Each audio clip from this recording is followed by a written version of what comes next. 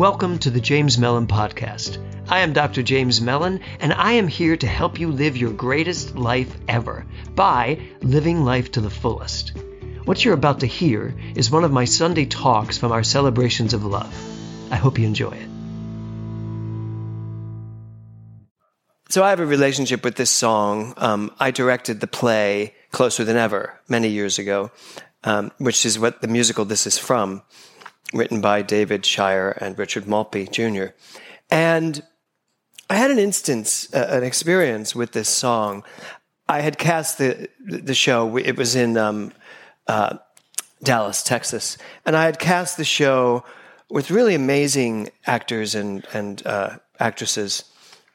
And the woman that was singing this, I had just directed in a comedy of Chapter 2. And she was amazing, hysterically funny, and had a beautiful voice.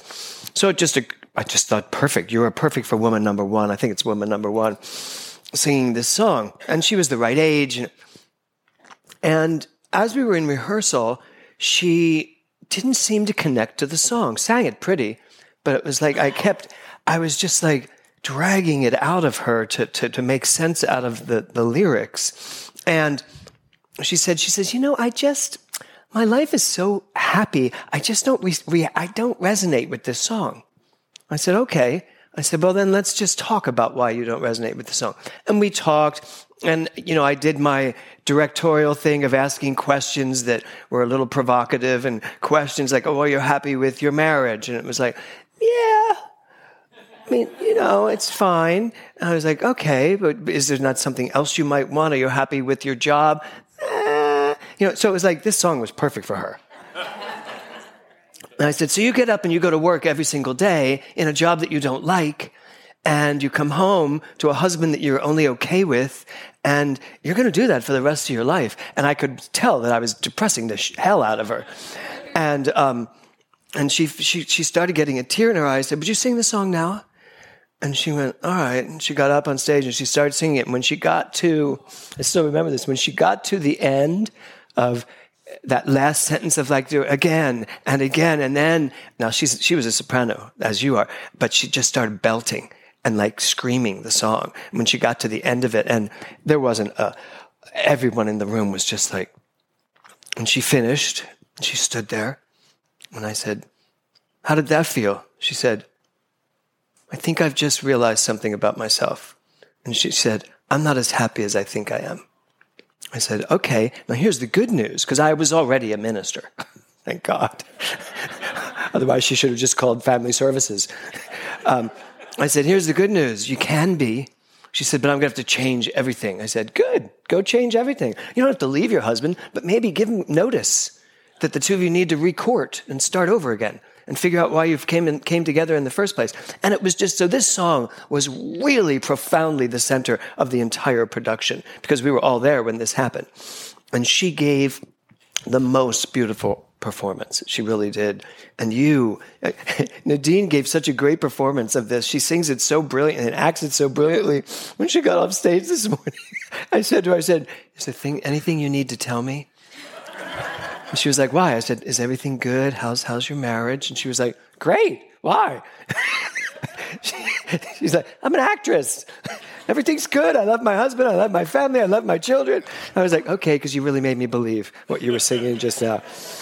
But that's the thing about this song. And so I'm going to try to depress all of you today, because I have some questions for you. We're working, as I said, with this book, Radical Acceptance. And so the first slide I want you to read is this. Oh, dear.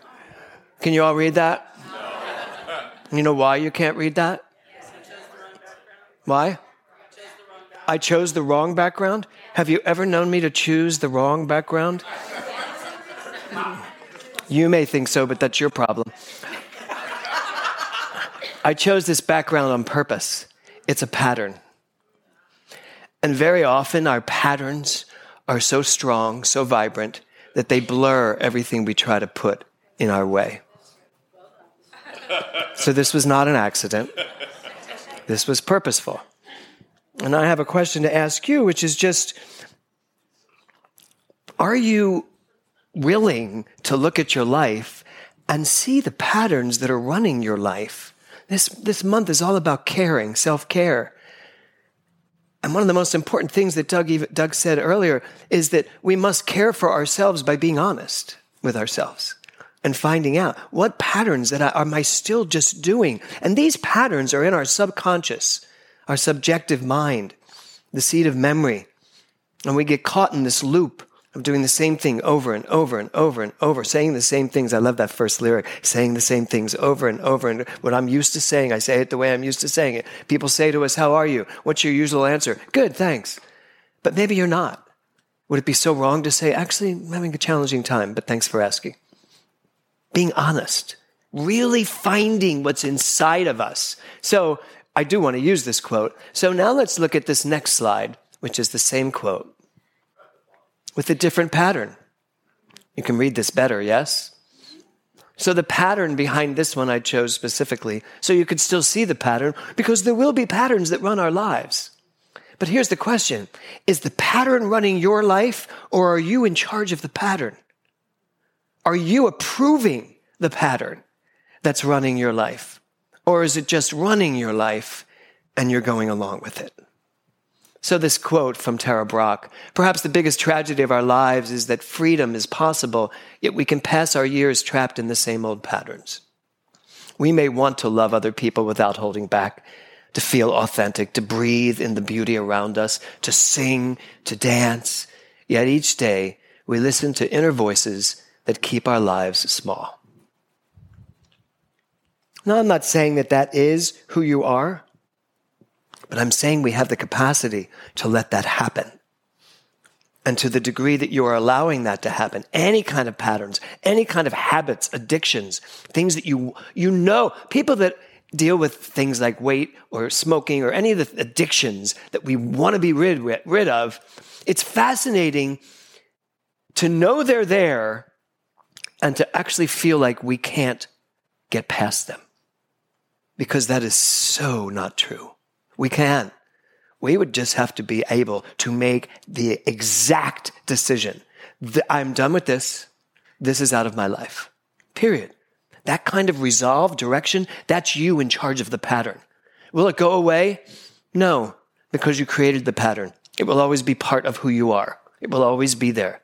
And that's why addictions, habits, patterns like this sometimes come back. Because somehow we've let them creep back in again. We've given away our resolve, our directive, and we've allowed it to take over. In the song, she has a lyric that says, I leap, then I lose my nerve again. I do it. I know. It's like, how many of you have tried to stop doing something you don't want to be doing, and then you kind of lose it? Anybody? All of us. You ever been to a New Year's Eve service where you make your resolution, and by March you're like, what was that resolution? Yeah. I know what it is, and then we kind of lose our nerve. We kind of lose our impetus. We kind of lose our belief in ourselves to do it. Another lyric, and yet I know I am not the same. I feel my mind bursting into flame, blah, blah, blah, blah, blah, and I must change. There is something inside each and every one of us, bubbling up, boiling up, saying to us, there is more.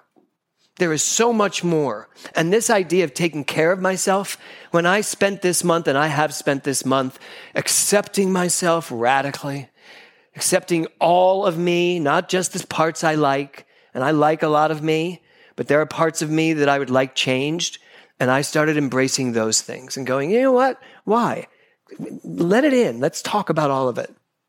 As soon as I was able to start accepting all of me, all of my warts and bumps and everything, my wrinkled knees, all of it, which are less wrinkly for some reason. Botox. Could you imagine if I went to the doctor and said, could you give Botox to my knees? They just don't seem to be getting it. I know, and yet I've thought about it. That's why I'm saying it. I literally did. I really wanted to tell my doctor, do people do Botox in their knees? But I was too embarrassed. I was like, he is going to look at me. Because he always talks to me, my throat doctor always talks to me about, he introduces me as the reverend to everybody. He's always interested in what we're doing here, what we're teaching and all. And I just feel like such a mystic sitting in his chair that probably a mystic wouldn't ask about Botox. for his wrinkly knees. I don't need that. Yes. And yet I know I am not the same. I feel my mind bursting into flame and I must change. Patterns. Do you have what it takes to weed out the patterns that don't work and to engage and expand the patterns that do work? More importantly, do you have the nerve to find out which is which? To decide which is which. And if you have to walk away, walk away. So today my question is, what patterns, behaviors, habits are holding you back? Just give it a moment. What patterns, habits, and thinking is a pattern.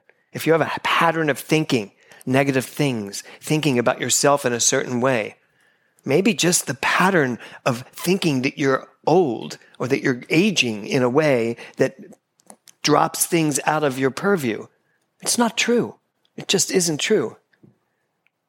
So what patterns are holding you back? The title of my talk today is this: Caring Enough to Change. We talk about self-care and taking care of ourselves, but sometimes the best way you can take care of yourself is to change. Change something that you want to change. To stir it up. Disruption is not your enemy. Disruption is a call to action. However that shows up in your life, whatever that may be. Caring enough to change. So there's this quote by Carl Rogers, great philosopher and psychologist. The curious paradox is that when I accept myself just as I am, then I can change. You know why that's true? Because we spend too much time trying to change the past. You're trying to change things about yourself that are in the past. You're looking at yourself from the past. Because in this present moment, everything's possible. I am not the amalgamation of everything that has come before me. That's just my personality. Those of you that had that on the test, that's the answer to that. That's just my personality. But my personality can change in a second. In fact, driving here in the car, I said something, and Kevin, what did you say to me? Kevin said, well, that's not going to happen. And I was like, why? He said, because I know who you are. I said, no, you know who you thought I was. You know who I was before. And in that respect, looking at who I was before, there's no reason for you to expect that I will actually do, and I don't even remember what it was I said I was going to do. What was it? We were talking about vacation. Oh, yeah. I said I wanted to just, that's personal. So I said, but whatever it was, I said, this is what I would like. He went, no, it isn't. That is not what you would like. You've never liked that, and you've never wanted that to happen. And I said, but I do now. Maybe that's who I am now. He goes, no, it's not. But here's the thing. Right now, right in this moment, I am infinite possibility, right? Aren't you all infinite possibility right now? None of that matters. I could totally decide I like wrinkly knees. And I'd be happy with that because I got them. So all of this does not matter unless you bring it into here. So this whole concept of change, the curious paradox is when I accept myself just as I am, accept all of this stuff, folks. Everything, all of it, everything in the past, even the gnarly, horrible things. And we've all had some horrible things happen to us in our lives. You know, losing my daughter, it's interesting because Nadine was who I called first to come and celebrate because I think she took some voice lessons with you and she thought your voice was the most exquisite voice she'd ever heard. And so I asked Nadine to come and help us through this by starting our service for Nora. She sang the opening song she had to learn, brand new song by Faith Rivera, and all the slides of Nora behind her. It was the most beautiful beginning. But that was the day you also told me that you were pregnant. And you weren't sure if you should tell me because of what I was going through, but something in you knew to tell me because it was just this. And there's life. Life. Life and death at the exact same moment in this sanctuary with you. It was spectacular. But even Nora and her death, all of that, radically accepting it. I'm never going to bring her back. I can go back and live through all the different aspects of it, but I need to just accept it all. And I do. But the idea of radically accepting it means I accept it all. Not, I know it happened. No, I accept it. I accept my childhood. I accept my youth. I accept my high school days. I accept that I didn't get to star in the senior musical when I was a senior. I'm still working on that one. Accepting everything. Everything. That's the problem with change. We're trying to change the wrong things. We're trying to change the past. We're trying to change things about ourselves that no matter how you look at it, it's in the past. Hakuna Matata. It's in the past. That's it. Because right here is fully present, as you said. Letting go of patterns that slow us down. Letting go. There's a great quote by Tara Brach. You know how you let go? It's right here. The dark thought, the shame, the malice, meet them at the door laughing and invite them in. How many of you do that? I love this. Yes, of course you do, Swan. Swan's hand right up. I love my problems. Bring them in. But when this quote came up in the book, a lot of people commented on this. This idea of don't hunt them down and wrestle them to the floor. Invite them in. How do you annoy someone who doesn't like you? Be nice to them. Right? How do you make someone understand what this thing called love is? You must love them. So this whole idea of change, first, accept everything.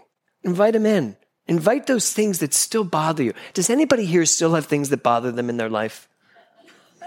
Joe? So we do. We have things that still bother us. Kevin and I were talking about one on the way here that still bother us. And we both even said, I don't think about it much, but when I actually let it come into me, it just takes over and it gets big and ugly. We got to accept those things and be done with them if we want to change. And the change happens right here. So caring means that we are going to create from the new. Henry Van Dyke said this: so long as habit and routine dictate the pattern of living, new dimensions of the soul will not emerge. Caring enough to change. You cannot grow and expand if you are not willing to let go of the patterns that don't work, to let go of the habits that have never worked, whatever they are. And that means you have to be willing to ask the important questions, the real question. Like, this is what I do all the time. Am I happy doing it? Does it really make me happy?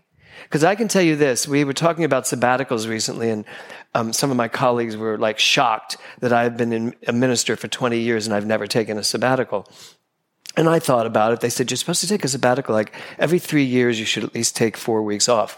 And I was like, it seems humorous. But I thought about it and I thought, you know why I haven't needed a sabbatical up to this point? I love this. I absolutely love what I do as a minister. I also love what I do as a director, as a writer, as an actor. And I miss some of that, and I am engaging more of that now into my life. Because the pattern of what I do as a minister should not overshadow the other parts of me. That I'm being clear of. So it's really this exercise to ask yourself, who am I? And who am I here in this moment, this infinite potential moment? Who am I and what am I willing to invest in really finding out who I am and living all of it, all of it, all of it. Yesterday, these students that sat in that room for 8 hours, 8.5 hours, taking a test. I had a great talk with Rick Tamlin when it was all over, and he said, you need to be really clear that you have a class mostly of really serious students. They cared about what they were writing. They cared that the answers were clear. They cared and went back over and over their tests, those that did. And there is this feeling inside of caring. Do you care that much about the life you're living right now? I thought about it when Rick and I hung up. I was like, that's a great litmus test. How much do I care about the life I'm living? These are important questions we asked ourselves. there was a question that was going to be on the test that I eliminated from the test, and it was asking people to tell me what a quantum activist was. And I did ask someone that question before the test and got this as an answer, and it's beautiful. An activist is someone who wants to change the world. A spiritual activist is someone who wants to change themselves. A quantum activist is someone who wants to do both. Understanding that the world is ours to work with. And the deep, deep truth of who we are is also ours to invest in. And for me, what I understand is that when I invest in myself and know who I am, my world outside of myself shifts. Ernest Holmes says we must be very careful of our patterns of thought. We must be very careful of our patterns of thought. The idea of being a quantum activist really works for me because it means that when I know who I am deeply and I invest in knowing this more and more and more and not accepting old versions of myself as having to be, knowing that old versions of myself were great. I loved me here. I loved me here. I loved the college me. I loved the high school me. I loved the grade school me. I loved the child me. I loved all of me. But who am I right now? Am I just a repository for all of that? Or am I at this beautiful activist, this quantum activist moment where I get to say to myself, I see things I want to change in the world. And I see things I want to change in myself. And I'm smart enough to know that if I change myself, my world changes too. That's the self-care. And the affirmation that we used this month was, I care by remembering who I am. That's what this center is all about. Finding more and more and more ways for you to remember who you are. Never let that go. Embrace and accept all of this. And baby, you are right here, ready to take off all over again. Anything you want to do, Lisa. Anything you want to accomplish, David. Any place you want to go, Sherry. It's all possible. Not because of that, but because of this, who you are. So I invite you to join us as we move into our quantum activism, changing ourselves from the inside out so that the world we live in is the exact world we want to live in. Caring enough to change what needs to be changed. That's the order of the day. Namaste.